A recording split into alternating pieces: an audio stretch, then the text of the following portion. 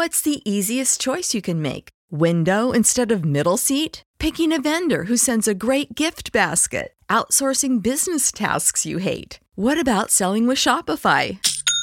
Whether you're selling a little or a lot, Shopify helps you do your thing, however you cha-ching. Shopify is the global commerce platform that helps you sell at every stage of your business. From the launch your online shop stage to the first real-life store stage, all the way to the did we just hit a million orders stage. Shopify's there to help you grow. Whether you're selling scented soap or offering outdoor outfits, Shopify helps you sell. Wherever and whatever you're selling, Shopify's got you covered. Sign up for a $1 per month trial period at shopify.com/try. Go to shopify.com/try now to grow your business, no matter what stage you're in. Shopify.com/try. Everybody in your crew identifies as either Big Mac Burger, McNuggets, or McCrispy Sandwich. But you're the Filet-O-Fish Sandwich all day. That crispy fish, that savory tartar sauce, that melty cheese, that pillowy bun. Yeah, you get it. Every time. And if you love the Filet-O-Fish, right now you can catch two of the classics you love for just $6. Limited time only. Price and participation may vary. Cannot be combined with any other offer. Single item at regular price. Ba-da-ba-ba-ba.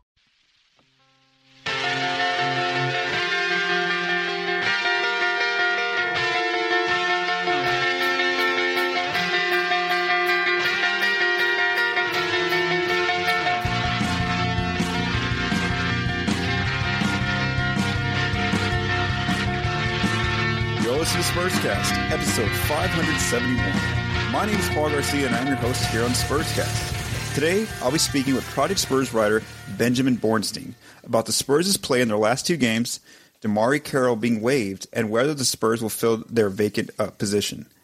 After that, we'll look at where the team stands right now as they try to keep their playoff hopes alive. And finally, I'm going to ask Ben about the upcoming draft that's coming forward in June with the Spurs.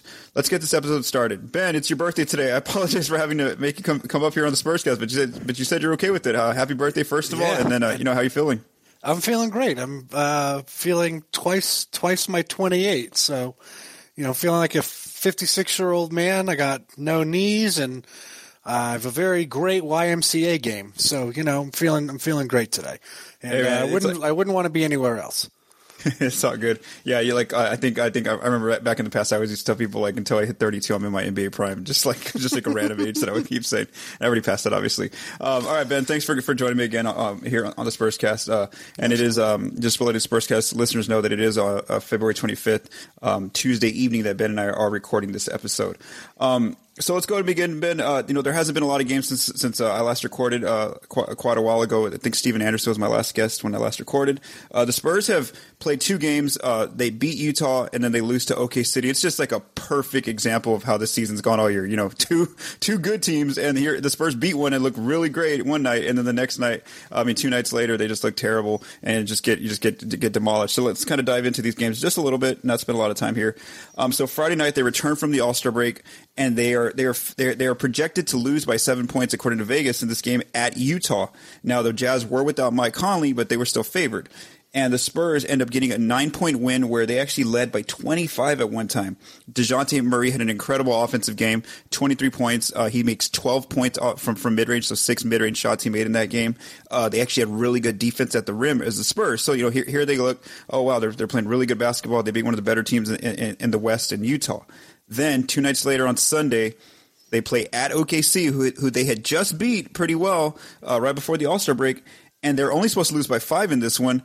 And nope, they ended up losing by 28. They just got blown apart. It was over by like the third quarter. You saw Pop put in Keldon Johnson and Chimezie Metu, which got interesting, but that kind of tells you where the night was going, was the fact that like Keldon was playing by the third quarter and it was pretty much over.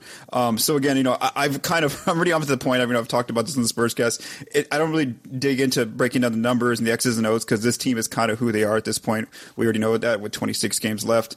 Kind of what have your thoughts been since they've returned from the All-Star break in these last 2 games? It's been brutal to watch at times. Like you said, this team isn't changing at this point in the season unless just something absolutely drastic happens. And I think the Spurs have to accept their fate and say, we don't want the 8th seed.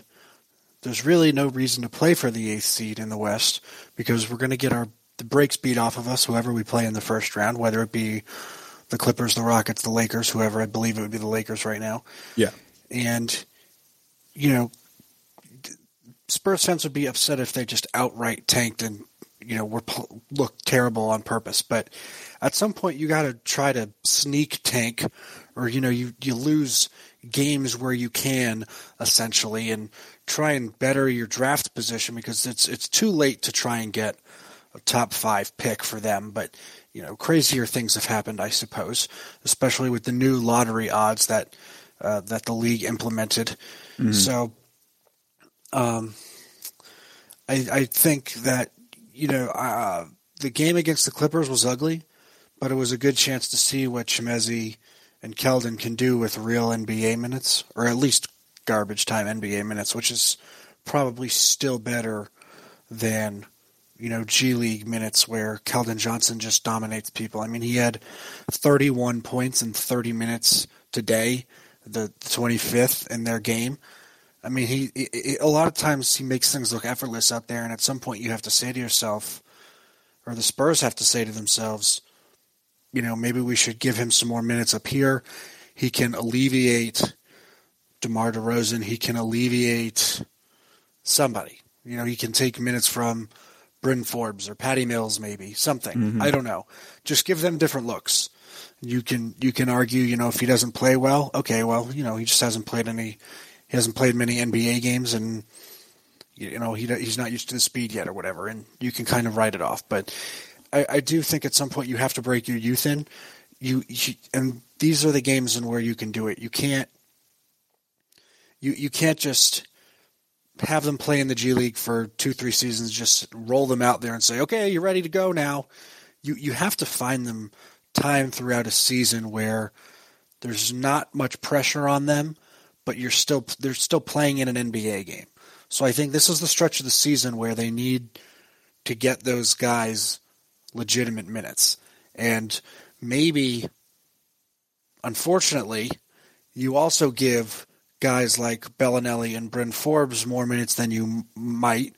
You kind of rest your starters for next season. You get them ready and say, you know what, we're not making the playoffs. You're going to have a long off season.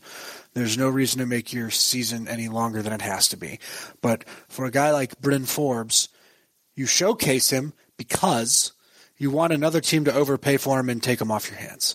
You want the decision to be out of your hands if you're Spurs fans. Because if you're a Spurs fan, you're thinking Bryn Forbes is going to make money this offseason, somebody's going to pay him, and the Spurs are going to be dumb enough to try and bring him back on an equal or larger contract. And you're hoping against hope that they don't do that.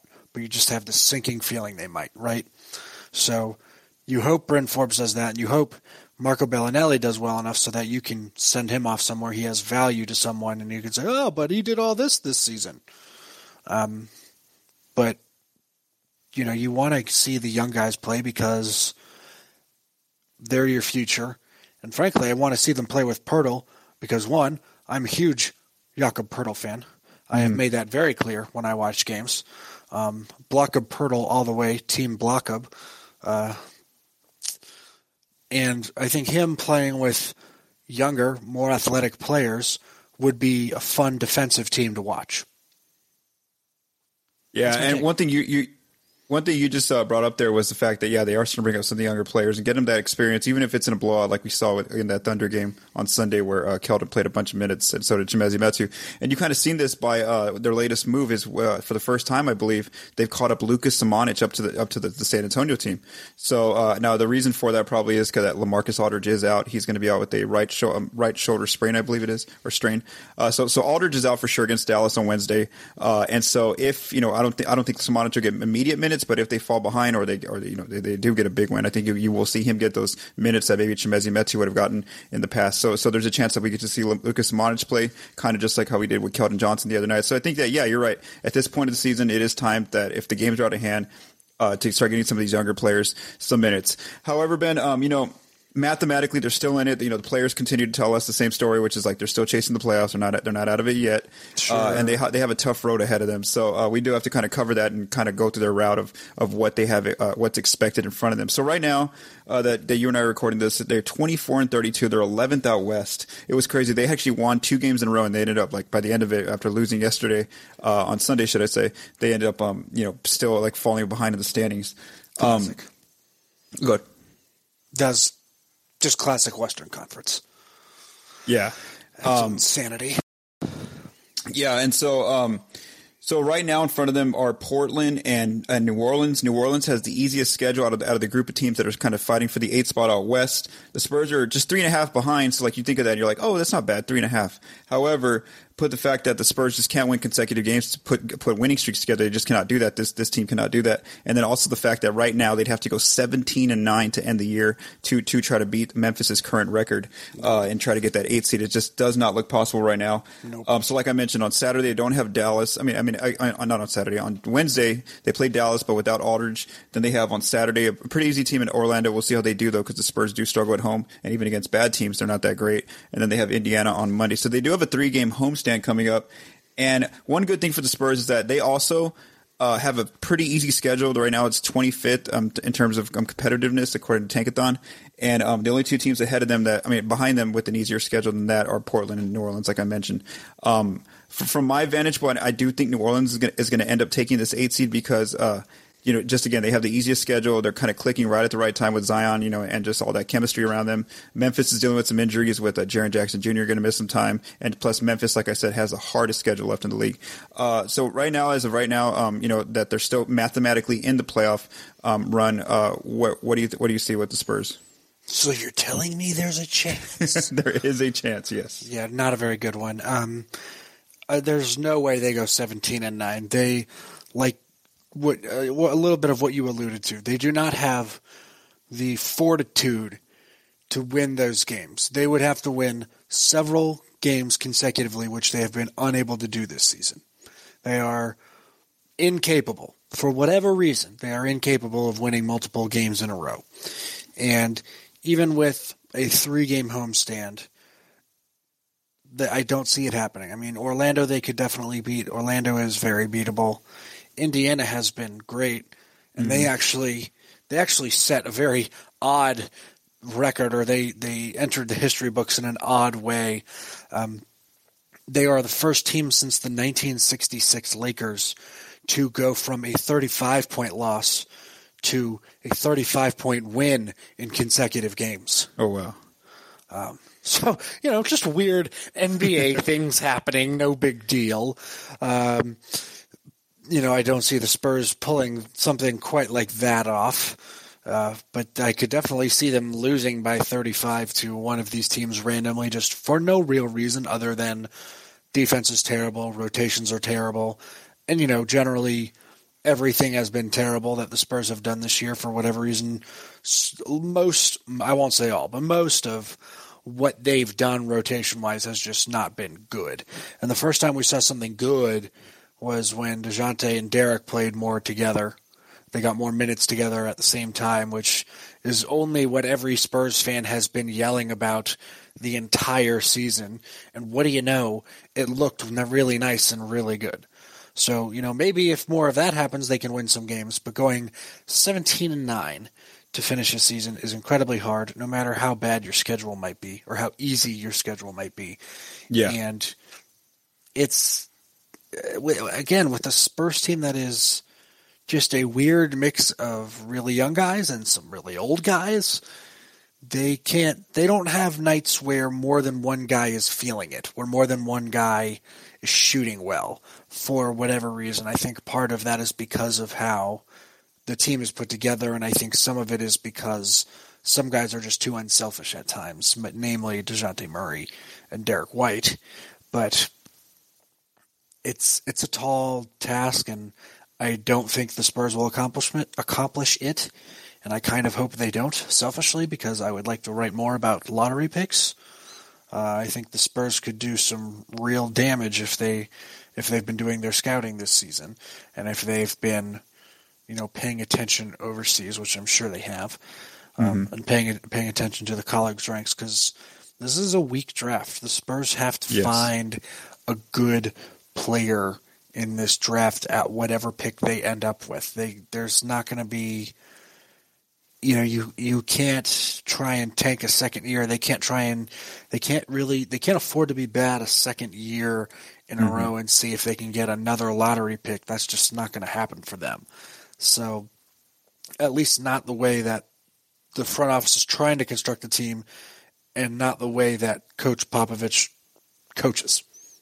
Yeah, for sure. And, we're going to kind of, you kind of alluded to that Derek DeJounte lineup that we rarely see. And we're going to kind of get into that a little bit later as we start looking at the future of the team, and why that just doesn't happen. It's so weird that it just doesn't happen, especially with the team, their record as they are. So Spurscast listeners, of course, they're still in the playoff race. It's still mathematically possible. Like Ben and I both said, right now we're not very optimistic that can happen, just because the Spurs haven't shown us they can do that. They can go 17-9. Like Ben mentioned, they cannot put us a number of games together for a winning streak like they did last year, even in previous years.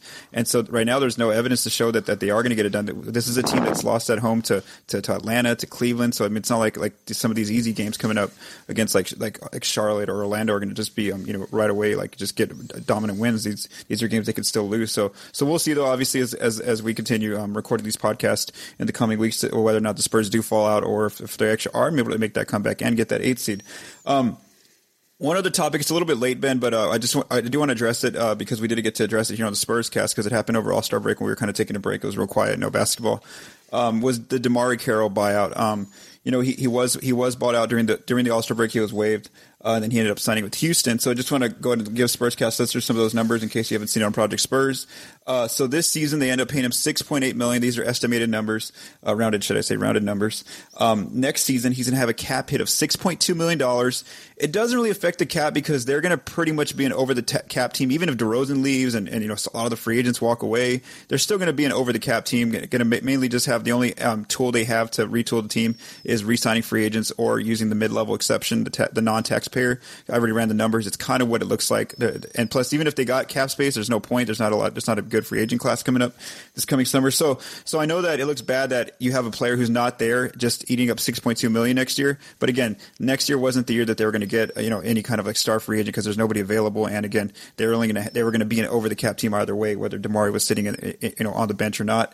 And then where it has a minor effect is in 2021, and this is kind of what Ben you alluded to in 2 years.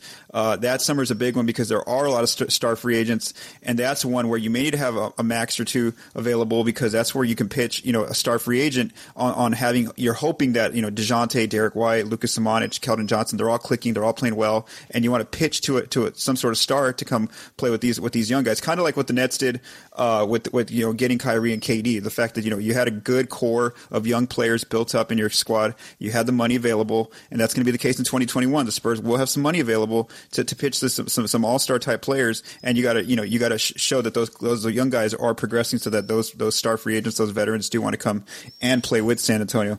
And again, that's kind of where the money stands with Carroll. Like I mentioned, the cap hits aren't major. I know that it looks bad because the fact that he signed a 1-year deal and he already got, a 3-year deal, and he got bought out in year one. And obviously he's going to start playing in Houston, on a team where, the Spurs need a wing. But I've kind of gone onto that in the past, saying that Lyles, Rudy Gay, LaMarcus, and DeRozan are all ahead of him at the 4 spot. Ben, there is one vacant spot right now on the Spurs roster because Carroll is one of those players on a guarantee contract. So they could technically fill it with the player for the rest of the season, or they can start going with the 10-day route if they wanted to. They have shown no indications that they're going to do that, but do you expect them to maybe look at doing that in these last 26 games? Yeah, I think they can. They should certainly look at it just because there's no point. If you're not going to make the playoffs, there's no point in trying to find a guy before the end of the season and see if he'll stick around. You might as well find a G League guy that is in your own organization. You know him well. You know you can trust him. He knows the schemes.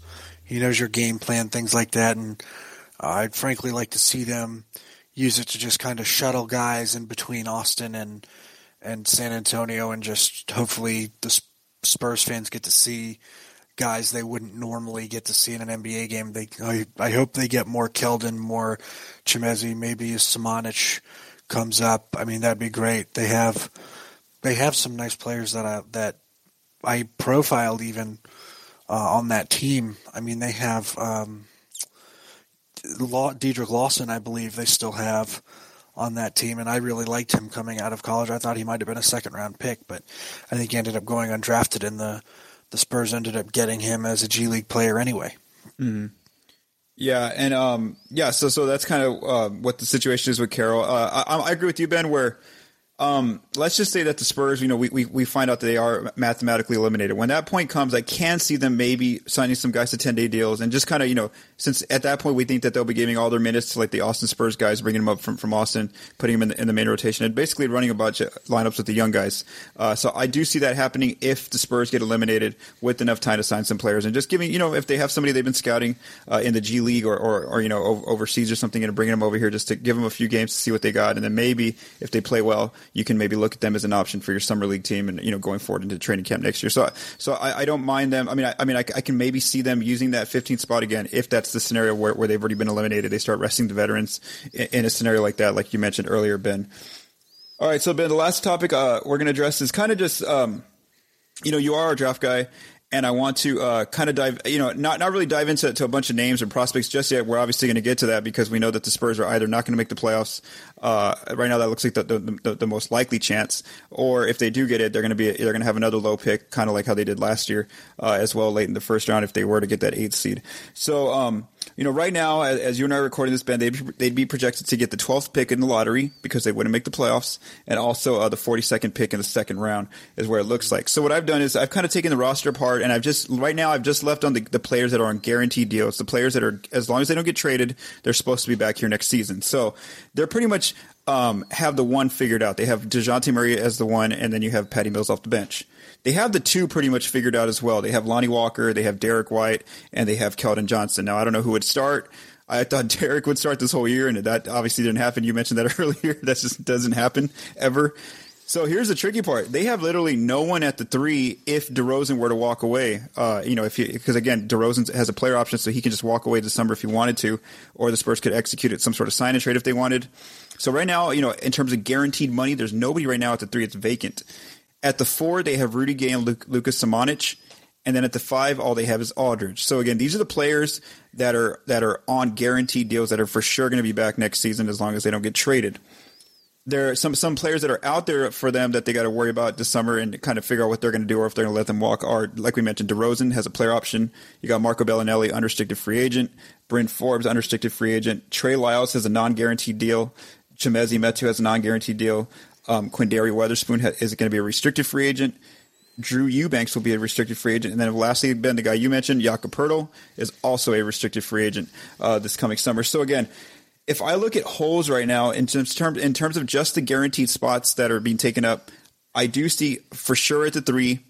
I see maybe at the 4 and backup 5 if they lose Jakob in free agency or trade LaMarcus or something. And then also I see a 1 because Patty next year will be his last year of his deal. And obviously he's getting older too. So you may want to have a backup 1 down the road. I guess my question to you, Ben, is there a 3 right now that the Spurs could find in the draft that would be suitable? Let's target the lottery. Let's say they miss the playoffs and they get between the 10th and 14th pick, which is where I think they'd finish up if they end up in the lottery. Is there a pretty good player there at the 3, in terms of prospects there? There are a couple guys. There's Jaden McDaniels, who plays for Washington. I liked him at the beginning of the season, and I actually haven't gotten to watch him as much throughout the season. 1, because I live on the East Coast, and staying up for those games is hard. But his team has also been really bad.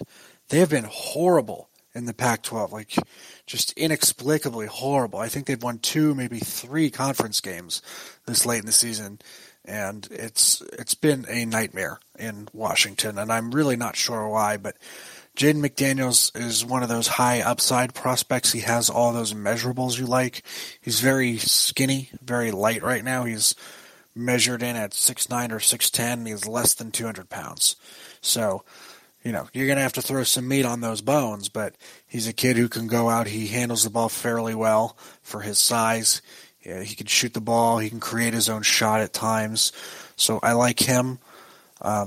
He's plays more 4 for Washington, but he'd probably be more of a 3 in the NBA. There's a guy like Devin Vassell for Florida State. I just recently profiled him. He plays shooting guard for Florida State, but he's 6'7", about 200 pounds. Again, need to put some weight on, but for the most part, he could step up and be a 3. He could be a 2 or a 3. And I would even argue that at times Keldon Johnson could be a 3 if you need him to be. So I like those two guys a lot. There's maybe a couple guys you could argue for a 3 there, but you'd really be reaching. A guy I recently profiled who would be a huge reach in the lottery. So if he falls to the second round, he's a huge steal. Seeing it the other way is Aaron Nesmith from Vanderbilt, 6'6", plays small forward, is about 215, absolute dead-eye shooter. He is a professional shooter. He would immediately make the Spurs better in that regard. Here's a question for you. As you're going to start scouting more and you're going to kind of get a better picture of where the Spurs are going to be drafting, as the season continues, because we're going to either find out if they make it or they don't make it. Are you looking in terms of a wing, in terms of a 3, somebody who's going to kind of be a little bit more off ball because you think that the offense will grow toward DeJounte becoming the main playmaker and Derek and Lonnie Walker? Or are you just looking at, who's kind of like the best prospect, on either side of the ball? What are you looking at in terms of like how you're looking at these 3s right now? The way I look at a lot of these players, including the 3s, is, I don't necessarily look for certain traits. I watch them and I say, oh, okay, he does this well, doesn't do this well. Things like that kind of check off my list. And, specifically for the Spurs, I'm not necessarily looking for a guy who plays just off ball, because I think if you want to be a good pro, you have to be able to do a multitude of things. So if he can do, if there's a bunch of things that a guy can do really well that aren't, really teachable or that aren't taught easily, then I see that prospect as having a little more value than a guy who maybe, does all the teachable things really well, but he doesn't have that kind of court awareness, or he doesn't have the IQ that maybe some other guys have. So it's kind of a case-by-case basis, and really a lot of times when I'm looking at a guy to profile, I'm thinking to myself, okay, I know what the Spurs need. Like you said, they really need 3, 4, 5. Yeah. And the one thing I am looking for specifically for the Spurs, though, is someone who can shoot, because the Spurs need better shooters. Yeah. And that really goes at every position. I mean, in today's NBA, you have to be able to step out as a big man and shoot the ball. Even if it's just out into the mid-range, if you're a 5, you have to be able to at least do that so you can spread the floor for everyone else. And I feel like the Spurs struggle at times because they don't do that. A lot of times they go and they dump it into LaMarcus and say, okay, go do something in the post and we'll watch you, instead of people moving around, getting open, things like that. And so I think I'm also being very optimistic in how I think the Spurs are going to change their offense at some point. But as long as they have DeMar DeRozan, it's going to be very ISO heavy, and they're going to set him screens to get him open and get him his mid-range jumpers. But eventually, if and when he leaves the Spurs, they'll be able to open up the offense more and really get more creative with what they do. And I'm kind of projecting them going that way. And when I look at players, I'm kind of hoping like that's the system they will be fitting into. So like in terms of like let's talk about defense. Obviously, Matisse Thybulle is a very unique defender. He's one of the better defenders coming out of college. Is there anyone like that in this draft that's kind of like not as good as Thybulle coming out of college, but kind of like where he's just like you just know that guy's a really good defender, like right off the bat, like right when you see him, that he can either start on your team or even come off the bench, and he's going to be like one of those like lockdown kind of defenders, even if he's young and starting off his first year of his NBA career. Are there any players like that this year at the wing spot like that? Not. I would say I would have said Tyrese Halliburton, but he's injured, so I kind of want to see how he comes back from his injury. Mm-hmm. But Isaac Okoro is a guy. Well, he's more of an offensive guy now that I'm thinking about it more. He's what Matisse Thybulle is on defense, Isaac Okoro could be that on offense. Oh, okay. He's got to work on his shooting, but I don't know. There's really not a guy who jumps out to me like that in this draft. If anybody, it's Onyeka Okongwu, but he's not a wing player. He's a 4 or a 5, depending on how you want to play him. But he protects the rim really well. He is super long. He's athletic. He's quick. He's not too light. He's listed at 6'9", 245. So, he's solidly built right now. He wouldn't have to put on too much more weight to really play at the NBA level. And Isaac Okoro is the same way. He's 6'6", and he's already 225, and he looks strong. But, there's not – I don't know if there's any really elite defenders quite like that. I mean, Kentucky always has a couple guys who just get after it defensively, and I'm honestly not sure if that's because point guard play in the SEC just isn't as good as other conferences. But I mean, I have to give credit to them because those guys at Kentucky really do get on dudes. I mean, guys like Tyrese Maxey. Well, he's not the best example, but they've always had guys throughout the years who you look at them and you say, dang, those point guards really love to get up into guys. They love to make life a living nightmare for people. And so I think they'll have one guy like that this year. Well, one thing you mentioned a while ago was, the fact that the Spurs definitely need shooting. And that's the reason why why Bryn get minutes and it makes fans agitated was the fact that, Pop only trusts them with shooting because they're actually high volume shooters, and Patty Mills as well.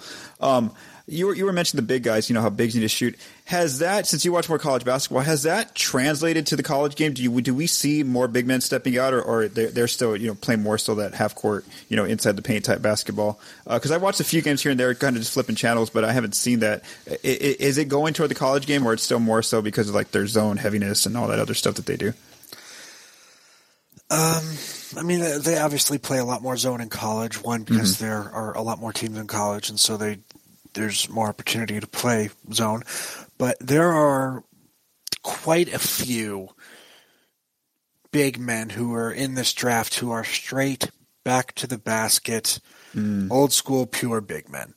And there are some guys who are able to step out and shoot it. I think a good example is Jalen Smith from Maryland is able to step out and shoot it. Reggie Perry has done that well this year for Mississippi State. DePaul's Paul Reed has stepped out and shot it fairly well in the mid-range. Not really yet a three-point shooter, but could be trending that way. And really it's dependent on colleges being able to recruit the guys they want. And you have a guy like Precious Achiuwa at Memphis who isn't really a good shooter right now, but he, as a power forward, he's super athletic, he's quick, he can get to the bucket, and he does a bunch of other things that you wouldn't necessarily see out of a 4. So it's tough because if you take Florida State, for example, their coach, Leonard Hamilton, is a guy who likes to go – he legitimately goes 9 to 11 guys deep on his bench over the course of the season. He legitimately does that. He does not have a short bench of just 7 or 8 guys. There are guys on his team who never get to 30 minutes. His starters don't even get to 30 minutes a game because he's throwing guys in and out so often because they play so hard on defense that they need those breaks. They need those like 2 to 3 minute breathers. And so he has another guy he can throw in there and say, okay, go replace him. You're going to be on the court for 3 or 4 minutes. Be ready to come out. And so FSU always has dudes on that team who are long, lanky, athletic, and really good defenders. And I think Devin Vassell could be that, and Patrick Williams for Florida State as well could be that. So, and Vassell, guy we talked about earlier, 6'7", can step out and shoot and be a 3. Patrick Williams a little bigger at, I think, 6'8" or 6'9", and he's 225 or heavier. So he's a guy who's kind of built already to defend. So how much do you think that the playoffs, the way they're gonna fall, not considering the Spurs. I'm just talking about because we really have two different kind of ideologies going out, not ideologies, systems going against each other when the postseason does start. We have this new Rockets thing revolution where it's all small ball. When we see them starting Robert Covington and PJ Tucker as the 4-5 for Houston, we're obviously going to see how that plays out in the playoffs. But then you have some of those classic teams like Philly, like the Lakers with Anthony Davis, Joel Embiid. And obviously we see the emergence of a more athletic type of big man who kind of just get the ball and go from up top and get wherever he wants. And Zion going to be taking over as the future. How much do you think some of these this kind of battle of the styles is going to really have an impact on the draft in terms of like we're talking about bigs right now, like how much is that going to matter? Like the fact that maybe you were right earlier, Keldon Johnson could probably just start playing 3 if they're going to be playing Houston all the time, or if a lot of teams start playing that Houston type ball. How much what do you see there? I guess it's more about the positions in terms of the game, how it is definitely getting smaller, but there are still some of those key big men out there. What do you see with that in terms of impacting the draft? I do think that, you're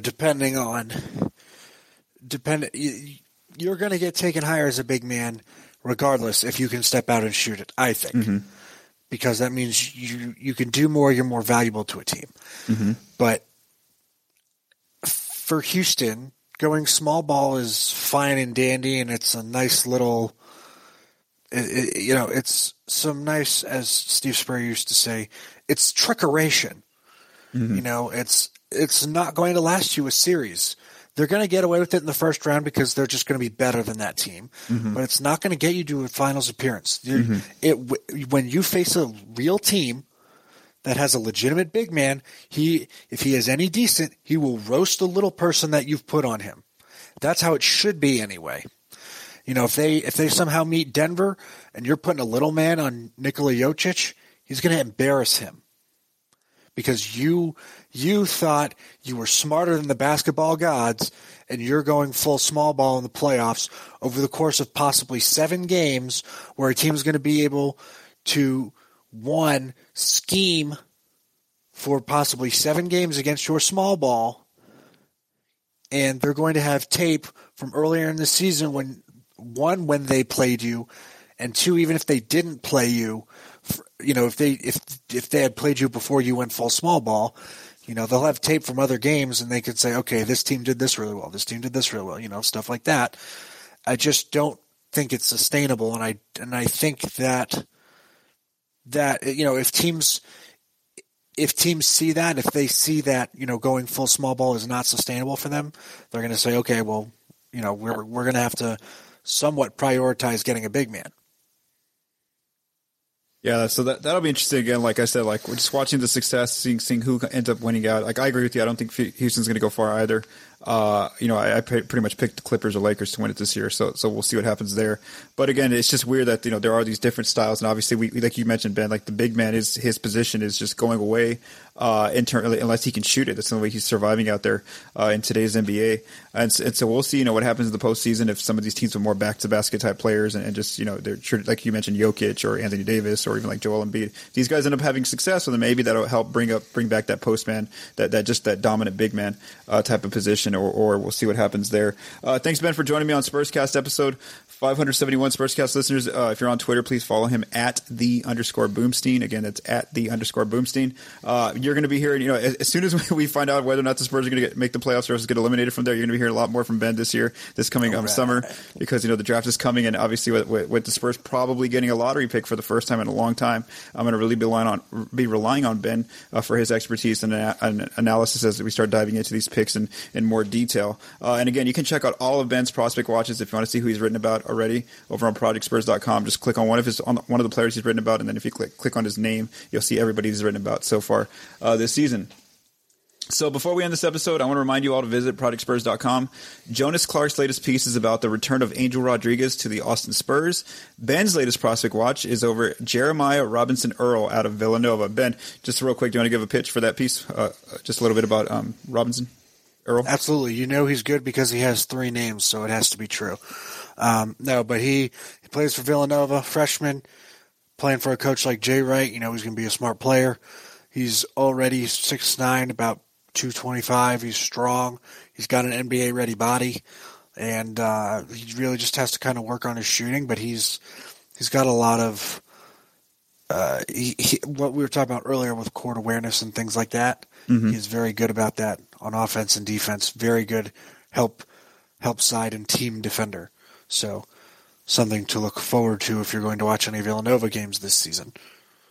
All right. And then Fernando Garcia recently assessed some of the Spurs' young players, so he's got a series coming out on that one. He just did part one. So it has some of the Spurs' young players, how they've kind of played this year. And Steven Anderson continues to provide analysis after each Spurs game. As always, sign up to become a Project Spurs Premium member so you can get access to our different databases that are updated after each Spurs game. This episode was written and recorded by me, Paul Garcia. As always, thank you to Michael DeLeon for mixing and producing this episode. For Benjamin Bornstein, I am Paul Garcia. Thank you and have a great day.